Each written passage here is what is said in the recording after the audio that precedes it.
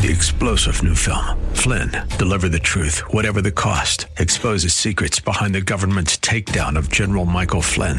Flynn knew what the intel world had been up to. He ordered the first audit of the use of contractors. This set off alarm bells. He told the truth. He was the most dangerous person for Donald Trump to hire. They had to get rid of Flynn. Flynn, deliver the truth, whatever the cost. Available now. Watch it today. Go to salemnow.com. salemnow.com. Well, welcome back. It is a delight to bring back Brandon Weichert, Brandon J. Weichert, as we do almost every Monday for our third hour. He is the publisher of the Weichert Report, author of Winning Space, How America Remains a Superpower. He's the author of The Shadow War, Iran's Quest for Supremacy, and Biohacked, China's Race to Control Life, and delightfully has also now become, is it a senior editor at a wonderful publication, 1945.com. Welcome back, Brandon. Congrats on that as well. Well, thank you for having me. It's so good to be here. 1945, you have a column up there about the Democrats, and I want to get to that, actually, because I've spent a lot of the afternoon talking about Republicans, but tell us about 1945's mission and all that. It's kind of an interesting year, the way they conceive it, if I understand this right. Tell us a little bit about this publication. So basically it started out as a foreign policy-only website. That's certainly with my background how I knew it. And I know a lot of the people. Michael Rubin is one of the guys over there. I know you've had him on the show before. Oh, I've known Michael for years. He's one of their big gurus over there. And then a couple weeks ago, I was contacted, and they said, "Hey, look, we're expanding. We've got about 100 million clicks per day. It's huge numbers they're doing for a foreign policy website. That's not bad. It's really extraordinary, actually, considering it's pretty high-level stuff they're writing." And so they said, we want to expand now, and we want to start talking about domestic politics. And we know that your background with working previously in the Hill is that you work for the Republicans, and we know that you're usually a foreign policy guy, but would you want to try your hand starting out writing about the 2024 election? And I said, sure thing, let's do it, and let's have fun. And then they said, we'll pay you a nice amount of money, and I said, even better.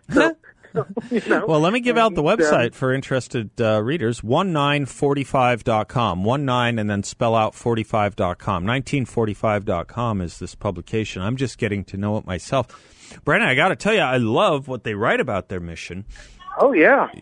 They say, go ahead if you want. Yeah. No, it's pretty, it's a bipartisan initiative, so they have both parties that they deal with, and so they have an equal amount of lefties and an equal amount of crazy righties like me. And well, so pretty maybe sane righties like you and crazy lefties. I don't know, but that year 1945 that they focus on is kind of interesting. It is a pivotal year. They say it might have been the beginning of the atomic age. Many bundled together countless wartime political and economic events and consider it the start of U.S. primacy and dominance across the globe. I will add one other thing, which is, while, yes, military dominance, at least for some decades, 1945, maybe the beginning of intellectual decline. This was just about the time when postmodernism was really beginning to infect our academies, institutes of higher learning, think tanks. Remember, scholars like Leo Strauss and Hannah Arendt were kind of lamenting what was going on in the Progressive Academy within the next 5 years. Kind of, we won the victory but lost the moral victory of sorts in defeating fascism. Right. Yeah. No doubt. And, and this is why it's always been such a fascination because of how they're able to get both political sides in on it, because it's a pretty, I think, fairly, I wouldn't say necessarily conservative, but certainly a traditional view of the world, their mission statement, which is that, you've got this year that was the high point, really, of American and Western civilization. If you think about it, we vanquished the Nazis. We had the communists on the rope. We were at the pinnacle of our technological innovation. And then, you're right, the seeds of our own self-destruction was kind of right there. Yeah, that's about when it was born. You get exhausted. We get, as Americans, exhausted after military accomplishments. One might say in 1945, going forward, we did. One might say after the Berlin Wall, we did. One might say after the first Gulf War, we did. We get these general moral exhaustions of things. Maybe even 9/11. Right. We have these tremendous military victories and never cease, how did Leo Strauss put it, but we deprive taking upon ourselves the most sublime fruit of victory, which is the imposition of our thought on the defeated enemy. They seem to impose theirs on us more than we do to them. Isn't that the case? That's correct, and it's one of those things that continues to plague us. Because it's a pattern that we're playing out. And the problem is we go through these periods of exuberant, dominance followed by sort of this malaise. Yeah. But every time we go through this pattern, it seems like we're getting weaker and weaker and weaker, and that exuberant dominance less and less. Remember, after 9/11, there was probably about a year period where Americans really were together as never before, and that since probably World War II. Oh, I studied this one deeply. You're generous with a year. We gave it 3 to 4 months. 3 to 4 months. Honestly, really, what did us in was as soon as we transitioned to maybe we're going to go to Iraq, that suddenly when everything kind of blew up and we were back to, the left was calling President George W. Bush, Governor Bush. They were bringing up the whole, he's not really the president again. And it was immediate. It was within probably a year and a half that and you think about World War II, similarly, we came together. The country was very divided before this Pearl Harbor happened. Right. And then we all came together, and we lasted for at least 4 or 5 years. We were pretty together. And then we start beating up on ourselves, and we start apologizing. And it seems like it's getting shorter and shorter and shorter and shorter, so much so that today now we're told that this is the most divided we've been since 1856, which is a pretty scary thing. Well, that's the way it tends to work, isn't it? It's divided as we beat up upon ourselves. So if you think about 9/11, there were a lot of departure points from the unity and the patriotism. Al Gore exacerbated a lot of them, even after the fact, when he was still kind of the Democratic nominee presumptive. John Kerry certainly, and then the unionization argument about the Department of Homeland Security and all that, to be sure. Yep. But and then we did this other cultural thing too, which was you could open any cable channel probably outside of Fox. You could turn on any cable channel outside of Fox or open any newspaper or magazine and feel that America was as concerned about Islamophobia as it was, in fact, if not more so than radical Islam. We were beginning to blame ourselves all over again, just like after the Berlin Wall, just like after the defeat of Saddam Hussein, just like after 1945. Yeah, and so I think you're 100%, and this is why it's been such an interesting publication. I followed it for years, and I was very honored that they reached out and said, hey, we'd love to bring you on. I thought it was interesting that they want to start transitioning now, not just to foreign policy, but they want to start opening up to domestic policy. You'll see articles. I just posted one that was very interesting on the end of Social Security. Yep. And so they're really starting, and it's because it's such a popular product now that they can start branching out. And so I think it shows you, though, that year is not just about foreign policy. No. That year is really, as you know, whether it's Hannah Arendt or there's many thinkers who are pointing out that frame was really the pivotal period where we were both at the height of our power. That's right. And it was also the real beginning of our decline. Yeah. And how do we address that? Intellectual decline and self-debasement with the struggle to have a military presence. A military superiority on the world that we didn't know and we didn't think maybe we were quite qualified for, and the self-doubt sunk in. I was talking to somebody this afternoon about this, and it was just very interesting because you look at what's going on with the Biden administration's foreign policy, and you can't help but to think, is this just incompetence? Mm-hmm. Or is this really the diminution, the purposeful diminishment of U.S. foreign policy across the board? We've retreated from Central Asia via Afghanistan. We've basically lost the Middle East and are handing it over to Iran and Russia and China by extension. We're in the process of overcommitting in Ukraine to the point that we are not going to be able to win. And therefore, we are going to basically witness the end of NATO or the diminishment of NATO and the rise of or the return of Russia. And meanwhile, the Biden administration appears to be very, very, very unwilling to totally confront China and address it as the threat that it is. So Brandon, this is the book we should write. It has something to do with preemptive cultural as well as military surrender. Preemptive surrender is what we're talking about here, because you do look at a lot of the domestic issues, whether it's depriving ourselves of our own natural resources to be energy sufficient, self-sufficient, whether it is the way we handle the military, like it's a sociological experiment at Harvard rather than a fighting force, and whether it's the border, whether it's the drug thing that we just seem to be hamstrung by or blithe about. Things that an administration that actually gave a damn about America could do things about seems not to want to. Right. And again, that gets to the point of, is this purposeful or is this just incompetence? Yeah. And you can't help but to think that if you think about the last 50 years, everything that they've talked about on their side of the aisle, about how America is too big for its own good, about how, we're too prosperous for our own good, and it's all sort of happening now that we have this, I'm writing an article for American Greatness. I haven't submitted it yet, but this, the mass depression, where basically they're covering up. They're covering up the fact that we are food prices are spiked at the highest they've ever been. Middle class America is in massive decline. Hold the thought real quick, brother. Yeah. This is big. Brandon Weichert is my guest. He and I will be right back. Welcome back to the Seth Leibsohn Show. Brandon Weichert, who's also a columnist among his other duties, is also a columnist at the Asia Times, the Washington Times, other places.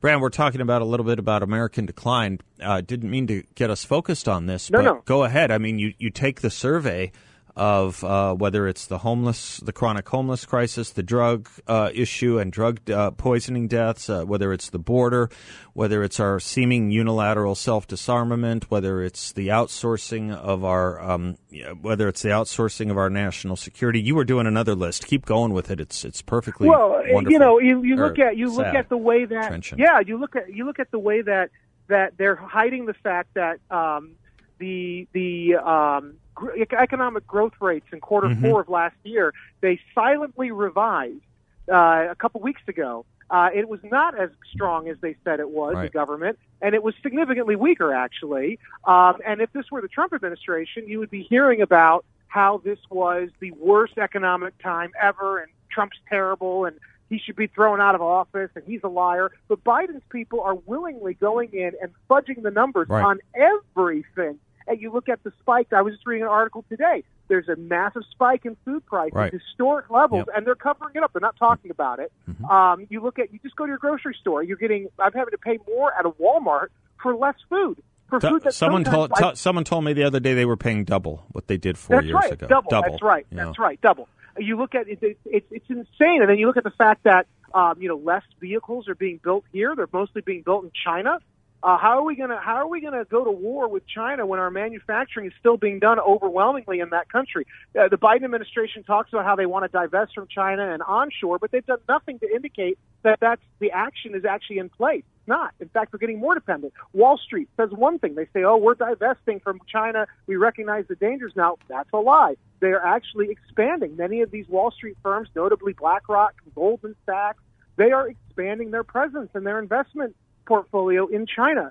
We are being lied to about everything, both by the government and Wall Street, and it's all part of this diminishment, this diminution of American power. It's almost as if they're trying to make the entire nation 1976 New York City or something. That's right. That's right. Or even present New York City. It's not going so well over there right now. Right. But the point is, or modern day California, they're trying to Californianize, which I think is Michael Anton's thesis in The Stakes, his second book that he did a few years ago. But the point is that we're being lied to, and whether it's foreign policy or whether it's economics or social issues, the administration in particular, the Biden administration, is saying one thing, and their actions are doing the exact opposite. And they all cut back to these complaints since the 1950s and 60s the left has had that America's too prosperous, America's too selfish, America's too big for its own good, America's too strong militarily. We need to cut us down to size in order to make it fairer. And I mean, this is the stuff that they used to talk about openly in the left. They don't really anymore, but I think that it's been internalized, and now all these radicals are running the show right now, and they are just acting on that internalized belief. And they're not talking about it, but it's very scary because this is the major decline of America, and it's willful and it's purposeful. It's not incompetence anymore, I don't think.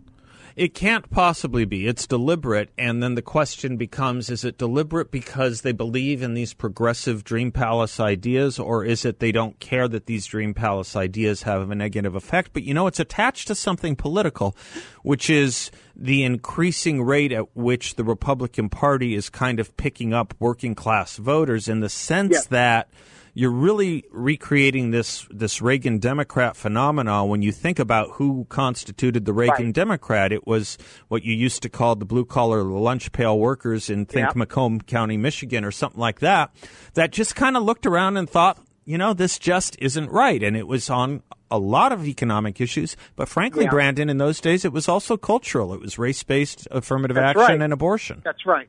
Well, and, I think Bill Maher has been the leading voice that, and he's right when he's like, the Democrats should have every, advantage because the culture is controlled by them. Young people love the Democratic Party usually, et cetera, and yet they're struggling in many cases to retain voters because of the cultural issues, because they're going too far into these sort of very niche issues like transgenderism, like homosexual, whatever. In fact, even the gay marriage issues now, somewhat not as controversial. It's now even you have these homosexuals saying, "Hey, look, let's not go crazy with transgender stuff." They're now sounding more conservative. Gay marriage people are now sounding more conservative than the transgender people, and I think it's because that shows you how radicalized the left is. The revolution is always going on; it's never going to stop. They're going to keep grounding on. And in the process, they're destroying our civil society. They're dividing Americans against each other. They're atomizing us. Big tech is adding on to that. They're making Americans not just on the world stage and economically small, but they're making us on an individual level. They're making us small. Right. And you see that. I've taught high school before. I see in the new generation, they don't dream big by the time they're a senior in high school. They're very small thinkers, and they don't have that kind of ambition that previous generations did. It's just sort of checking the boxes and staying in their lane. There's no curiosity. Some of that's just inherent in youth, but a lot of that, I think, is the culture. And who controls the culture? It is not the Republicans; it's the Democrats. What do you say about a party? I mean, I'll give you the concluding firing shot argument here. I'll give you the summary of what you're saying in what I'm about to say. What do you say about a party whose greatest criticism of the Republican Party is saying the Republican Party wants to make America great again?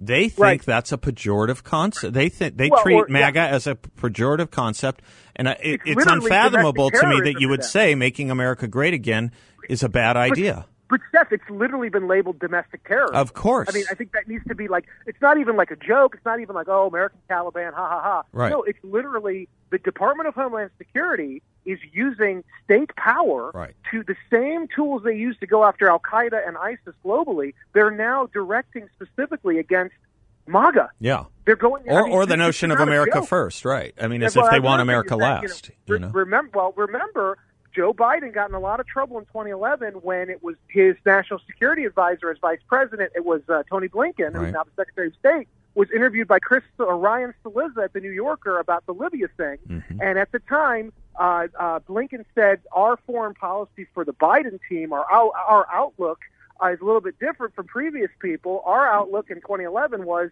leading from behind. And now you look at him at Biden as president today, and he is still very much leading from behind. Yeah. So we've gone from America first to now America last. And I think that it shows, everywhere. I mean, the rest of the world's moving on without us. You've got Saudi Arabia, which used to be completely dependent on us. They're now de-dollarizing. They're now moving away from relying on the United States for protection and looking to China and Russia. You have Israel even now saying, hey, look, I don't know if we can rely on the Americans. Maybe we just make separate deals with the Russians and the Chinese because they're kind of the big dogs now. They seem to be culturally confident, and maybe they'll have our back. You see the Europeans now. You have the French and the Germans.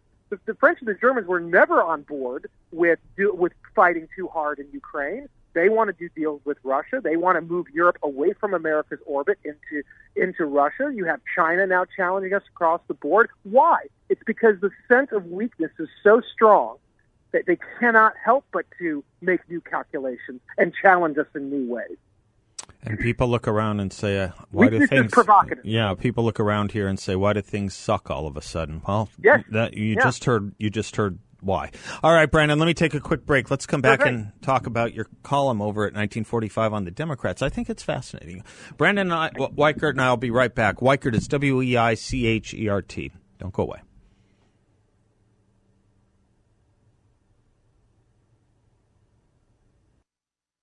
Brandon Weichert is our guest.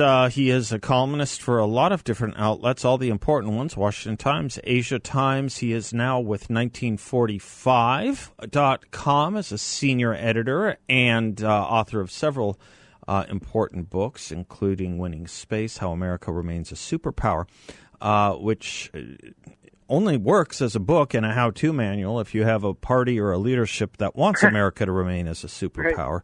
Maybe we can. Anyway, all right. Let me get to let me get to your. What if Joe Biden can't run for president?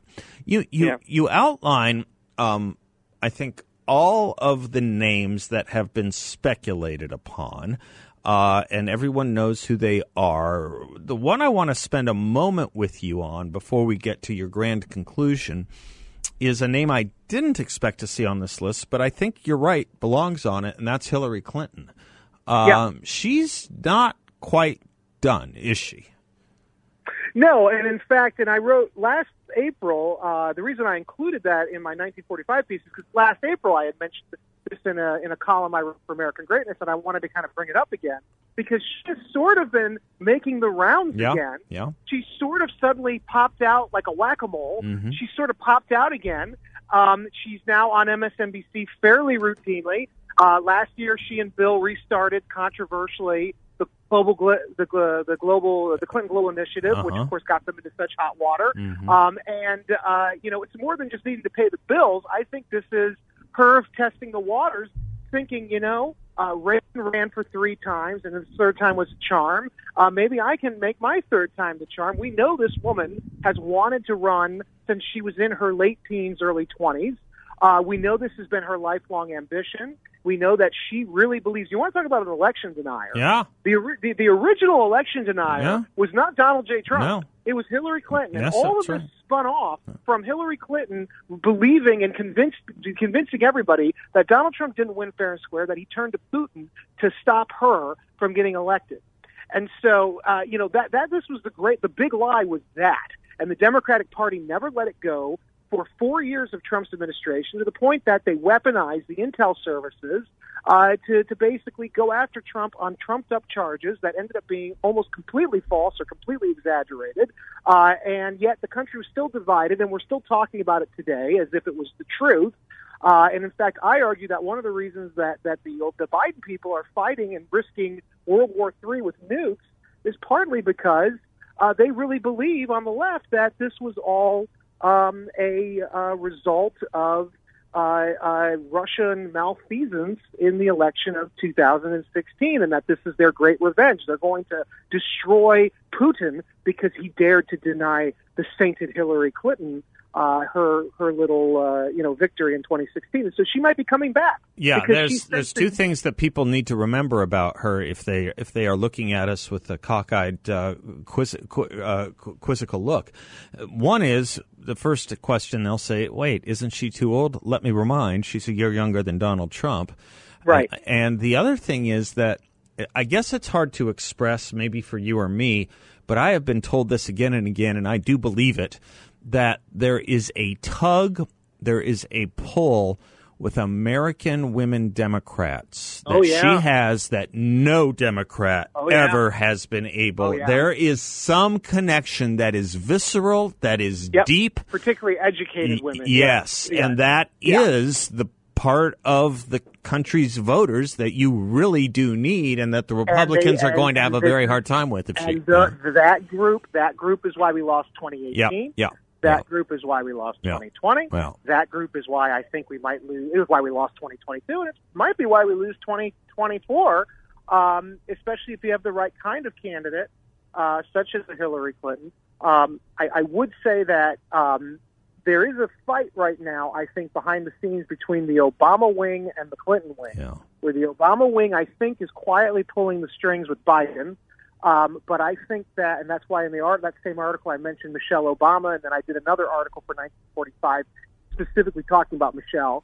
and her chances and why she might run if Biden decides not to run. Yeah, we need to go to break and pick up on that because that's your big grand conclusion. But Hillary Clinton definitely do not count out. Yeah, do not count that especially if out. Trump's the nominee for the Republicans. Yeah, she wants this badly, and a lot of people want it badly. Yeah, it is. That's right. Brandon Weichert is our guest, Weichert, Brandon J. Weichert, author of several important books, including, as I said, Winning Space, but also The Shadow War, Iran's Quest for Supremacy, and Biohacked, China's Race to Control Life. He and I will be right back.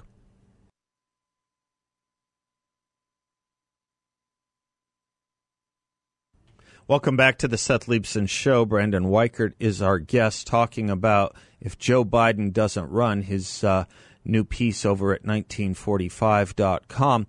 One of his new pieces at 1945.com, I should say. So you think that, and you have made compelling arguments for a long time now, that Michelle Obama is the one that let's quote Oprah Winfrey about her husband. She's the one. Go ahead. Yeah, I think actually, and it's the article in question, because I spun off from the article we were talking about before, where I listed multiple possible replacements for Biden, and then my editor at 1945, Beth, she said, "Why don't you just write one also detailing Michelle?" Yeah. So basically, how this would play out, I think, because there's a quote that she has from about 6 or 4 months ago when she was doing her book tour. She told audiences repeatedly on the book tour that she was personally hurt by the election of Donald Trump. That's right. And that she viewed his election as a repudiation by the American voters. Yep, like what Van Jones said, a white lash, right? That's right, yeah. A white lash, yes. Yeah. And so that is not the commentary of a first lady just doing a book sale. That is the commentary of a very political animal who is really, I think, becoming galvanized into stepping into the political arena herself. And I think that if Joe Biden decides, or frankly is told by Obama's handlers, because that's who's running this administration, they're all Obama people, and they're still loyal to Obama. And by the way, I mentioned in the article, in 2017, there was a great article in City Journal called The Shadow Presidency. And it was all about why Obama and his wife bought the $8.1 million home in Kalorama, which is a very elite, exclusive neighborhood in northwestern D.C., Normally, presidents leave Washington, D.C. It's very rare they stay. He stayed, and not only did he stay, but according to that article, as well as Politico from the same year, that house became the, quote, nerve center of the resistance, where you had the likes of John Brennan. You had the likes of Val, what's her face? Yeah, I know, Valerie Jarrett. Valerie Jarrett lived in the basement. She lived in the basement in that house the whole time that he was there. And she was conducting all sorts of operations. You had George Soros showing up there repeatedly, major Democratic donors. That was more than just a meeting place. That was where they were, I think, plotting the shadow government, the same shadow government that ultimately put Biden into power, that ultimately is running Biden. We've been told, Biden has admitted that he speaks almost daily with Obama in the morning. He gets that with his presidential briefing. So to me, if Biden is removed or told to not run, he will not do it. And I think that suddenly, especially if Trump is the nominee, because this is really about Trump. I think if Ron DeSantis is the nominee, I think if another Republican is the nominee, you probably won't have someone like a Michelle Obama or Hillary Clinton getting involved on the Democrat side. But if Trump's the nominee, given that visceral sort of personal gut reaction that some of these political players on the left have, I think Michelle in particular will be galvanized into stepping into the arena herself. And if she does, God help us, because I do not think there's a single Republican who can defeat her. I think she's the it girl. I think that she is the only one that could possibly overcome the backlash to Biden, that can make people forget all the bad stuff of the last 4 years because her skin color, because she's a woman, and also because she has that star quality. She, like Trump, is a celebrity beyond anything else, more so than a political player. I know she was the first lady, but a lot of people view her the way they view a celebrity and less like a first lady. And so that gives her a certain compelling nature that makes people want to vote for her. And the race and the gender thing really give her an added wedge, and the fact that she's a Gen Xer, so she's younger, and the fact that she's very articulate, the fact that she's strong, and the fact that she also has, let's face it, I mean, I wasn't his biggest fan at all, but she has a fairly popular husband who's a former president who would be coming in with her and would probably be even more of a benefit to her than if Hillary had been president with Bill as her number two. And also, unlike the Clintons, who always faced criticisms from their left because Clinton ran to the middle whenever he could, the Obamas ran hard to the left. So they have the progressives in the Democrats firmly on their side. And they also have cross-sectional appeal. So if there's one person, I think, who could really stymie the Republicans, especially if Trump's the nominee, even if Trump puts a Carrie Lake, which I think he will, as his VP, or if he puts a Nikki Haley, which I think would be a disaster for other reasons, but I think if he even has a woman as his vice presidential candidate, I think that if Trump's the nominee, he's going to lose to Michelle Obama. I really do. There's a few other interesting ingredients in that pot that are worth thinking about too, Brandon.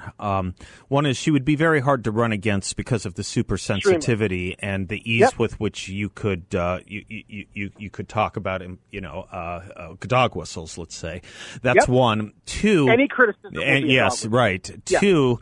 If Kamala Harris was a glass ceiling breaker, think about what this would do. Right. And then three, this is going to be there's 3 and 4. 3 is that she perfectly, look at the trajectory and the titles and the contents of her book. She perfectly represents this kind of ethos of the age. She kind of sounds like Marianne Williamson, but half her age. I can get into we have fun with those quotes, right? Right. But then the real interesting part, people forget how bitter, how absolutely bitter the Hillary Clinton Barack Obama race was. Yep. You know how much Hillary Clinton resented Barack Obama trading on our territory. Imagine how much more bitter. Now make her a woman. Oh my gosh. Yes, which is why I pointed out in the article about Hillary Clinton, where I mentioned Hillary as a possible 24 contender, that there's definitely a quiet race still going. Ed Klein was the first to write about this in 2012.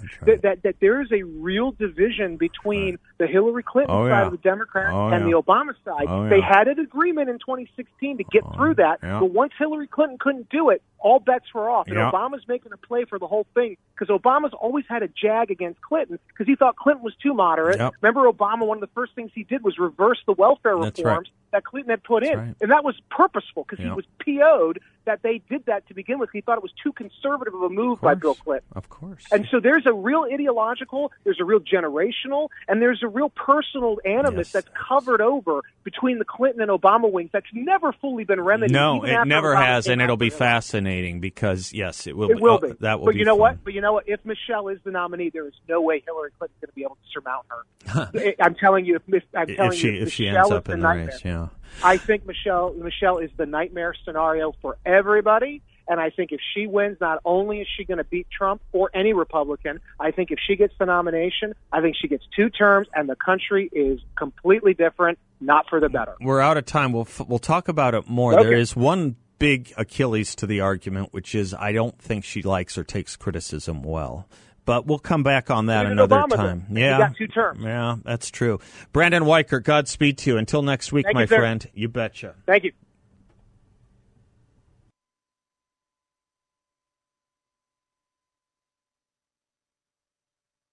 A lot of you have heard me talk about Y-Refi for a while now, and if you still have some questions about what it could be like to invest with them, they would love for you to give them a call at 888-Y-REFI-34. They'd happily put you in touch with any number of their very satisfied clients and customers in the Phoenix area who have invested with them and done very well.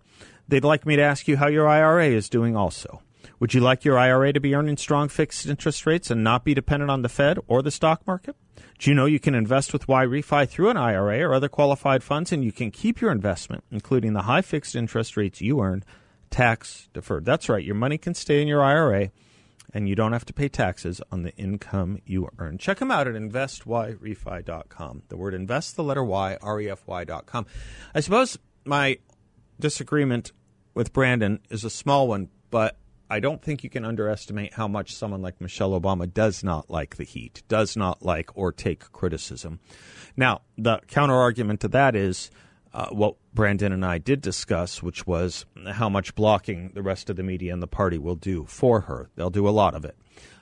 There will be a lot of dog whistle type arguments. She will be very hard to run against. And she really does kind of seize upon this kind of My Truth Oprahification of of the parlance of our time. I mean, it's fun to open up her books, like her most recent one, and just pick a passage. Take The Light We Carry, Overcoming in Uncertain Times.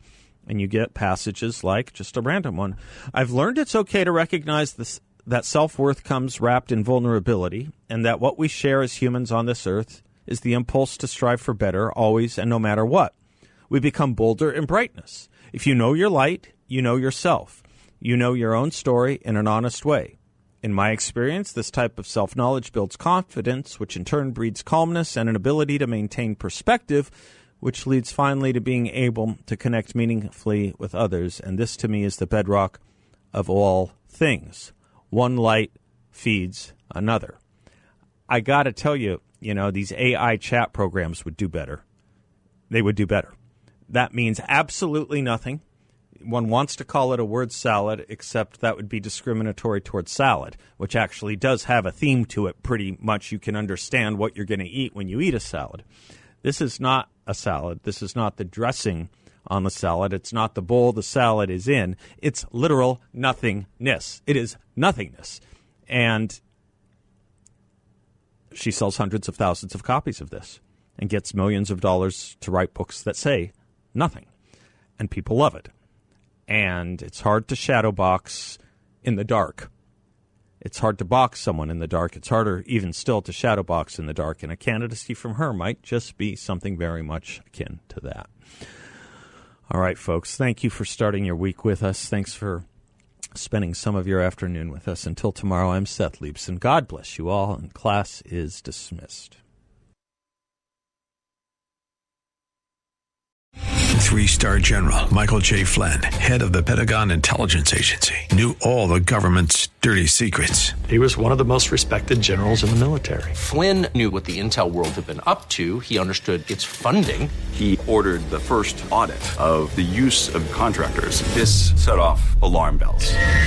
The explosive new documentary, Flynn, Deliver the Truth, Whatever the Cost, uncovers the facts behind this scandal. Flynn told the truth. He was the most dangerous person for Donald Trump to hire. I find out the worst enemy that I'm going to face in my life is right here in America. They took my assessment and they wanted me to change it. And I was like, I'm not changing it. They had to get rid of Flynn.